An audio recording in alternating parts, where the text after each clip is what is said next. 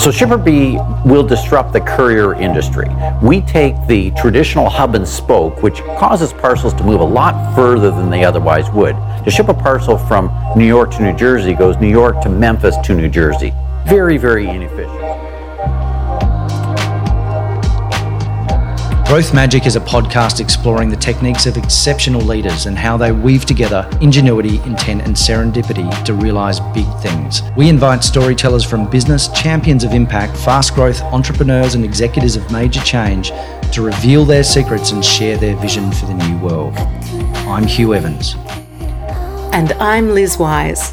And today we're joined by serial entrepreneur and quite possibly my favourite Canadian, Jim Estill.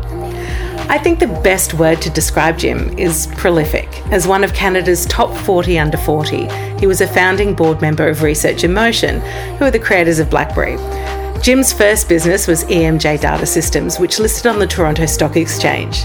He went on to build Daisy Tech to $350 million in revenues, and while at the helm of Synex, he took them from $800 million to $2 billion in sales. Jim's not a guy to sit on his hands, and he's in the driving seat of Toronto's most exciting new startup, ShipperBee.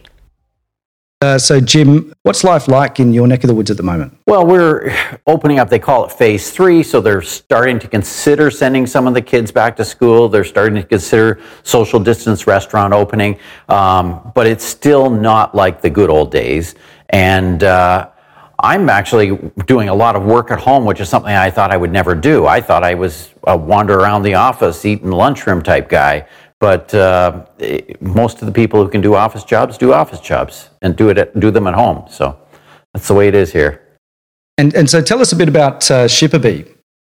So ShipperBee will disrupt the courier industry. We take the traditional hub and spoke, which causes parcels to move a lot further than they otherwise would. To ship a parcel from New York to New Jersey goes New York to Memphis to New Jersey. Very, very inefficient, and make them go more or less straight line. And the way we do that is by a network of, we call them hives, which are mini hubs. So rather than having less hubs, we have thousands of hubs, and parcels can more or less go straight line. So it's sort of like the internet is. The internet is a series of nodes. We are a series of nodes, and that's how we disrupt the parcel industry. Brilliant. And what's your current scope for ShipperBee? Like, what's your coverage? Are you just in Canada at the moment, or are you across North America? Currently, we're just in Canada, and just in actually one province in Canada. That happens to be the most populated province. So I'm not going to say we're in beta. We're shipping thousands of parcels per day, but we are just rolling out in Canada. That the parcel industry has interesting waves. So a huge percentage of the parcels are delivered in November, December for Christmas, basically. And so we are preparing for the Canadian wave coming through this year, and then we're going to be prepared for the American wave going through next year. And the way we're handling other markets is through licensees. So licensees will roll out in other geographies. Because they can basically ride on the technology we already have. We already have the technology to do all the sorting and do the node hubs instead of doing big sort hub. And that's the beauty of technology and software is, I can just do another copy for Australia or the UK or any other market. But I do need entrepreneurs on the ground because there's a lot to it to make it work. Yeah, for sure. Actually, really interestingly, in Australia, where I'm in lockdown at the moment in Melbourne, believe it or not, we're allowed out 1 hour a day for exercise. Like it's like being under house arrest as a political activist or something like that. But interestingly, here in Melbourne, we just had I think the record number of parcels delivered by Australia Post. And that was on a Monday, with Christmas and of all time. Oh, the growth in the parcel industry is massive. It's so fast. It used to be the stat was 20% per year, but that was pre-COVID. Now it's way more than that. The bottom line is there's not the capacity in the industry to handle the parcels that need to be delivered, and it's creating a lot of traffic problems and whatnot. Which means a company like ShipperBee, we can sort of slide in and do 1% of the increase in parcel volume and still be $1 billion company in 4 years. That's 1% of the increase. That's not 1% of the parcel volume. So there's lots of business for everybody. And if there's another courier listening, they'll do well too. Like it's just the way it is. Yeah, really interesting. You know, our business is a business design firm, and so we look at a business through many different lenses.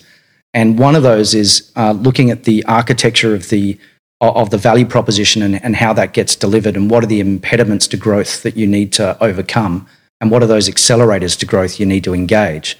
And when I was contemplating the Shipper-Bee business model, I was thinking, you know, any two-sided business model needs both sides of the market to sort of increase at a similar rate for it to function effectively. If you think of Uber, you need the people on the you know, in the cars, on the street, and then the people, you know, in the houses or in those locations for the pickup. And the demand and supply needs to have some level of matching for that system to work. When you're rolling that out in a sort of replicated cellular model across, you know, as an expansion strategy, I can imagine that would be quite a challenge. I'm really curious to understand your strategy around scaling, and even what is your ambition and hope for the scale of the business? Is it a global business that you're looking to create? This is a global business on the scale of Uber or Airbnb. We will disrupt the courier industry just like Uber did to the taxi industry. You are absolutely right. When you have a two-sided marketplace, you need to solve one of those sides. If you solve one of those sides, you can handle the other side. And so the side that we can solve is the driver side. The ultimate model is a gig economy. But let's say we don't have enough gig economy people sign up to deliver parcels. And the reason they would want to deliver parcels is actually Uber business in Canada or North America is actually down right now. So the drivers that drove for Uber and Lyft are looking for other gigs. Their model is dependent on unpaid driver waiting time. And so ours, that you say you want to drive for 3 hours, you actually drive for 3 hours. You're not saying I'll sit around for 4 hours and hope that I get a few fares. But the part that we can solve is we can actually hire people full-time and pay them a salary to solve the driver end of it. So if we closed a parcel delivery and the company says, oh, we've got 10,000 parcels a day, that's fairly easily solved, because right now, unfortunately, in North America, there are quite a few unemployed people, and it's fairly easy to hire people if you offer them a job. Longer term, though, to get the savings that our system will have, we do want to run this with largely gig economy people. Right, and I noticed in the Hive, the Hive is quite it's a bulletproof, receptacle, if you like. You can have 60 packages of various shapes and sizes. It's Wi-Fi enabled. It's got a camera on board. I can imagine one of the concerns or the needs is ensuring that parcel gets from point A to point B securely. How do you deal with that? Like how do you clearly there must be effective vetting techniques on the driver's side, and you can also track that parcel along the journey. Is that right? That's exactly right. So we do the same background check that FedEx or UPS would do for the driver. So we do the background check to make sure you're hiring good people. We do video interviews with people, so we actually don't just hire anyone off the street. We do the proper interviews, and then we do driver ratings. And it's been shown that driver ratings improve the quality of the drivers, just like Uber does, which is why the Uber drivers are actually pretty polite and they're pretty good, where the taxi drivers, they didn't get rated. And so we can track the number of perfect deliveries a driver does. We ease them into it, so we don't give them 100 parcels the first day they start. And but absolutely, you're right, security of parcels. The Hives, as you say, have camera. We also have two-way voice. Everything's barcoded, so we can, the drivers scan it with their phone and whatnot. So we track, and we can actually track real time. You can see the parcel moving down an interstate at any time, or where it's located. Yeah, so it sounds like you've got the raw elements of a very trusted execution of the proposition. And my observation when I've reflected on Uber, I think Uber made a big misstep in terms of its brand trust. People broadly believe that Uber's just looking after Uber. They're not looking after the drivers. They're not looking after the cities that they're operating within. They're not looking after necessarily even the customers who are in the car. And when Travis Kalanick got into that situation that eventually led to his departure, there wasn't that sense of goodwill inside the business or outside of the business about the business that they were creating. And when I talk to my team about that, I sort of say, brand trust is a very important thing. The people inside your business need to believe what you're saying as much as what the people outside of the business are buying into. And it seems that you've got those raw materials. Is that sort of similar to the way that you think and how you've set this up? It's exactly the way I think. I actually want us to be good to our people and good to our customers. And I honestly believe our driver job is a great job because you don't actually have to drive during rush hour. You don't have to drive till 2 o'clock in the morning. Uber, you have to drive till 2 o'clock in the morning when the bars get out. That's when you get most of your fares. And you don't have to have someone in your car. And when you say you want to drive for 3 hours, you drive for 3 hours. We're not dependent on unpaid driver wait time.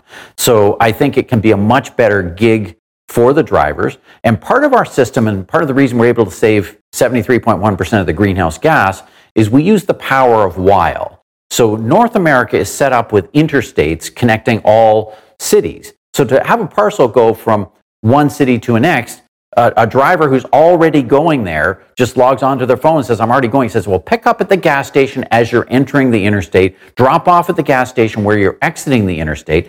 The key on a commuter driver or a driver who's driving anyways is they don't want to spend any extra time. They want to. They're not going out of the way. They're not driving into the subdivision or trying to deliver to an apartment or deliver to a business. They're only just dropping hive to hive.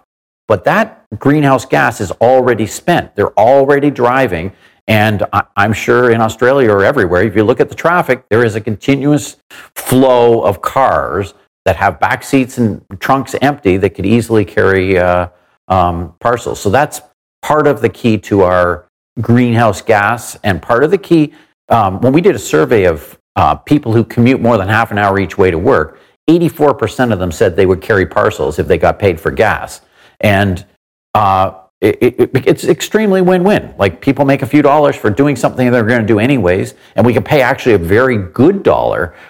We actually pay $60 an hour for time out of your way, not for the time you're commuting, but for if you're going to take 3 minutes to pick it up from the gas station and 3 minutes to drop it off, you get paid $60 an hour for that time. And I did notice in your literature that transportation accounts for 1.8 million metric tons of emissions. And 23% of these emissions come from delivery trucks. So this has a really meaningful impact on that situation, yeah? Absolutely. This can be my environmental legacy. This is, as a matter of fact, it's one of the reasons I'm doing it. And it goes back to the culture. I mean, everybody wants to work for a company that saves the world. I mean, this is helping the world and saving the world.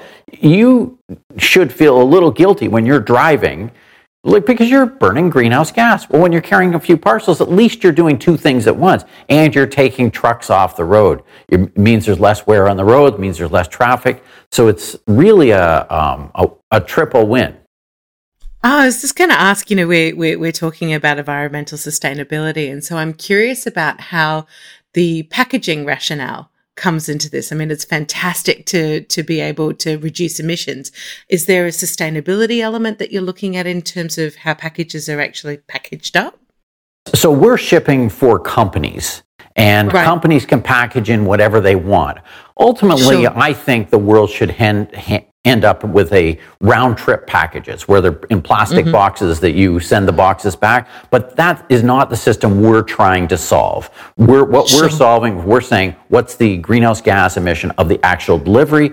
The packaging is another story. Now, one other unintended consequence of our system, we actually get less shipping damage. And the reason you get less shipping damage is you're not going through conveyors, you're not being thrown into a truck, you're being put into someone's personal car. So by nature, there's a little bit more white glove. People don't throw things when it's in their car. And so that could mean there could be a little less packaging possibly needed. But your packaging point is a really good point.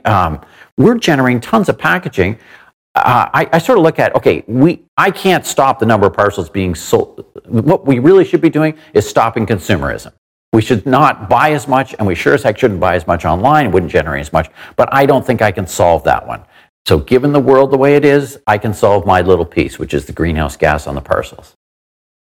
So I'd love to jump into your entrepreneurial mind for a second, Jim. Your story is pretty amazing, having essentially started up your first business after college, and you took that from zero through a series of acquisitions and businesses to a $2 billion revenue portfolio. And that's obviously an incredible story that I think could warrant many podcast episodes. But I'm curious to understand, from a Shipper-Bee perspective, somebody with that type of background coming into a startup and raising $19 million of capital, setting it up and essentially running the alpha and the beta locally in Canada, ready for a global scale ambition.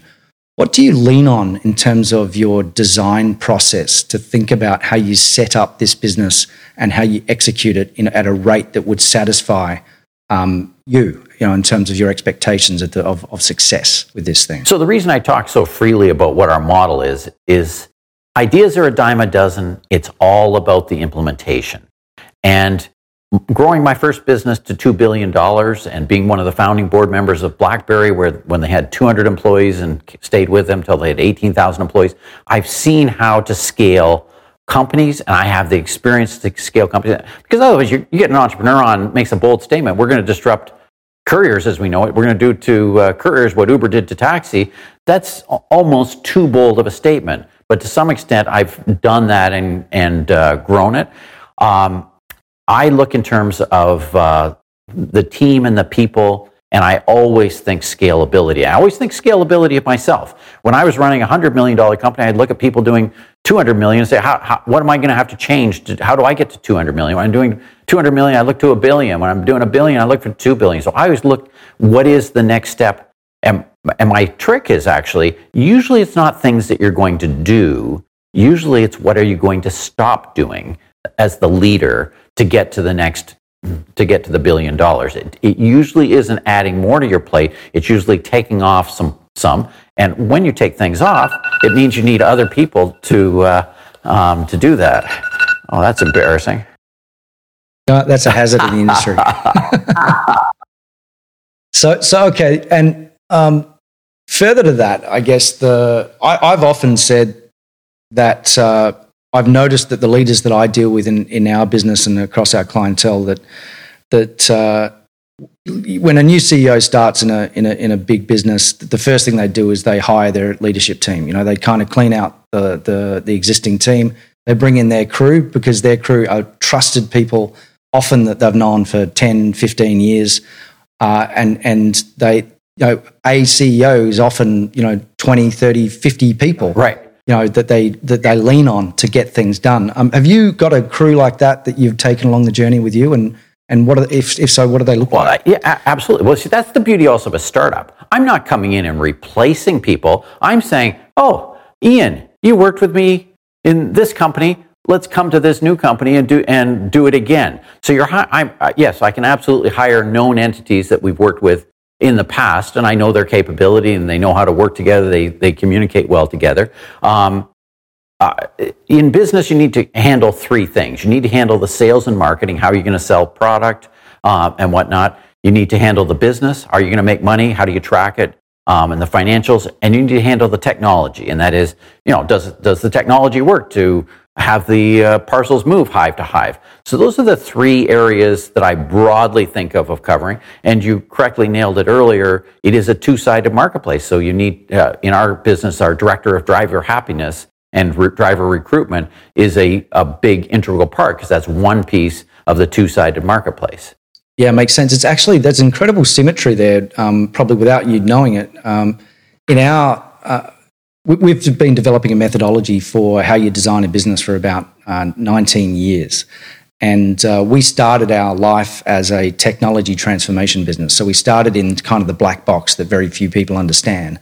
And we worked from there out into the rest of the organisation to understand how to piece together all the different parts of an organisation and how it needs to work. And what we've landed on with our business design method is, broadly speaking, we look at a service. Like, you've got to anchor your decisions on something when you make decisions in the business. And one of the problems is you need to remove noise, just like you said. What are the things I need to stop doing? What are the things we need to stop talking about, because we need to focus on the prize here. And what we've discovered is that They're essentially, a business is made up of a service stack. There are services to customers, there are business services to each other to deliver that service to the customer, and there are technology services that enable those two.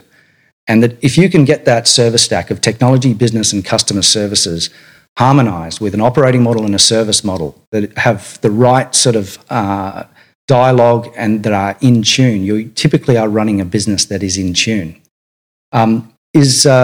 With your background with an organisation like Research in Motion and BlackBerry, have you tapped into any particular management practices or disciplines that you just like lean on or buy into that reflect that type of thinking?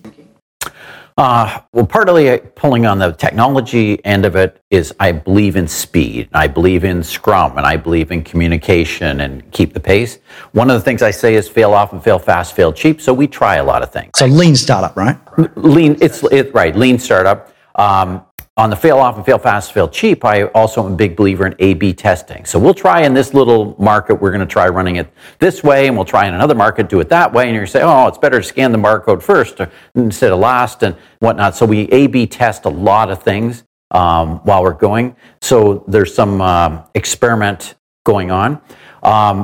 One of my favorite books is Michael Gerber's E-Myth, and it is on, basically he talks about documenting all the process. So life is all about process. And our job is to hire average people, make them above average by having better systems, process, training, coaching, mentoring. And if you have the systems, then you can that's the way to scale. Because you're going to have 10,000 drivers, you can't say, okay, each one's not unique. It's like, how do we get it so that all the drivers are trained? And how do you deal with each eventuality? So it's all about documentation, process, and method.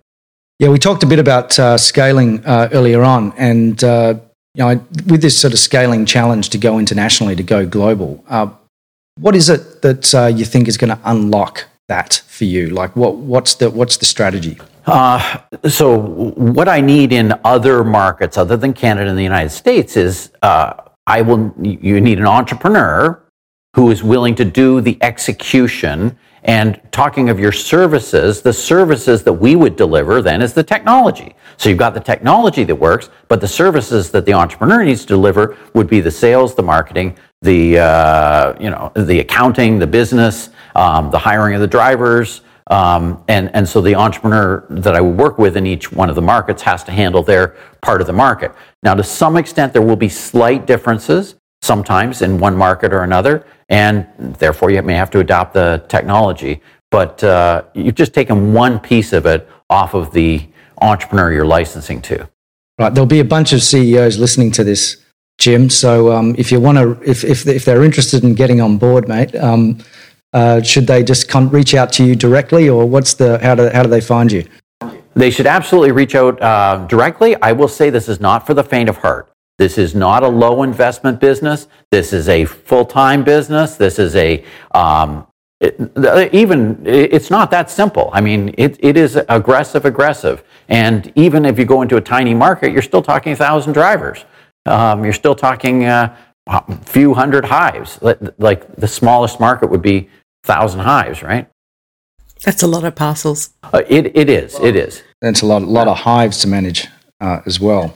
I think that the other area that struck me when I thought about your business model was the difference between a parcel fulfillment service and this more real-time stuff that's going on around the network with, say, Uber. You look at their expansion into Uber Eats and various forms of delivery. We're in a delivery economy at the moment, with the restrictions that everybody's under, and can you see anybody in the landscape that's sort of trying to do something similar to what you're doing, but doing it a bit differently? And do you sort of see what your competitive edge is on that? Oh, sure. I mean, I've seen a lot of people doing a lot of delivery business. The key is knowing what is our niche. So the Uber Eats and whatnot, point-to-point delivery, that is a different service. Some people need you to pick up the point. Like if I'm waiting for my dinner, you have to pick it up and deliver it 20 minutes later. You can't pick it up and deliver it the next day. So we know exactly the parcels that we're good at and how we're good at doing it. Most of the parcels that we carry would be your T-shirt and your shoes and your headset and your your .com purchases that currently are moved hub and spoke through the major couriers like FedEx and UPS. And the growth through that is so high that they can't even handle the volume. So in a way, they actually welcome someone to take some of the volume because everybody likes to have perfect delivery, and they just can't. Nobody can handle the volume. It's just growing so rapidly. Yeah, we also talked about Danby, and Danby makes bar fridges, among other things, and I believe you service the hotel industry, and that's taken a big shock under these conditions. How have you responded to that situation? Well, what happened to Danby, you're right. We sell a lot to hotels. That business drops off, but everybody is eating more at home. So the business through retail, selling through Costco and Home Depot and Lowe's and stuff, picks up. So people are buying more refrigerators for home use. And we also have a very large freezer business. And freezer has all of a sudden become a shortage product. It's almost like toilet paper. You can't make enough of them. So you pick up on one hand and it goes down on another hand. But it all goes back to what I was saying. There's a COVID economy and there's a post-COVID economy. What's it going to look like? As an entrepreneur, you just have to figure out. And if one of your sectors is going to be weak, how do you redeploy those resources into other sectors that will be strong? And if you think about it, food storage and refrigeration, secondary refrigeration, which is a lot of what we sell, it is through the roof. A lot of people in North America particularly only want to shop every 2 weeks. They don't want to shop every week. It used to be a lot of people would stop in twice a week to the grocery store to pick something up. Now it's I'm not going out. And the same thing is true of the freezer. People say, no, I used to eat out a lot, but now I'm going to eat my prepared frozen food because it's there. People still don't want to do the food preparation. Or if you go into the grocery store early on in the pandemic, you go into the grocery store and there'd be no meat in the shelves. Like it was basically they hadn't figured out the supply chain, and people were paranoid and said, "Oh, I better have that myself." You know, one thing that strikes me, Jim, I've had a number of different calls today for different reasons, and one of them was actually a call with a bunch of CEOs across Australia, and I've kind of switched off the news over the last month or two because I'm just sick of hearing the negative stories. And one thing that I found incredibly energizing is the excitement about the possibilities of adjusting to the situation at hand that I experience when I interact with the different entrepreneurs and CEOs out in the industry. And you're no exception. This is your energy, your enthusiasm, your resilience, your creativity is just infectious. And I'm really, really grateful for the time you've spent with us today. Is there anything perhaps in closing that you might like to share in terms of predictions? What are we expecting to see next year, do you think? So if I were to predict COVID, I actually believe we're still going to it's an entrepreneur's dream. And so the businesses today won't be the businesses tomorrow, but there will be lots of businesses tomorrow. And the other thing I'll leave you with is it's never as bleak as it appears at the time. These are the good old days. We will look back at these at the good old days. That's the good old days. That's a brilliant note to finish on, Jim. We really appreciate your time. Thanks for joining us. Thanks for having me. Thanks for listening, guys, and a special thanks to Liz Wise, our producer, and Mike Rishworth, our sound engineer. Please do stay in touch by subscribing at growthmagic.fm. Next podcast, you're going to hear about Rodrigo Baggio, who's based in Brazil, and what he's done to bridge the digital divide, bringing impact to 1.7 million young people worldwide. What's amazing about this particular podcast are the stories that he tells about drugs and violence in the favelas and what he's done to bring digital capabilities to these communities to bring them into a new reality. Until then, stay safe.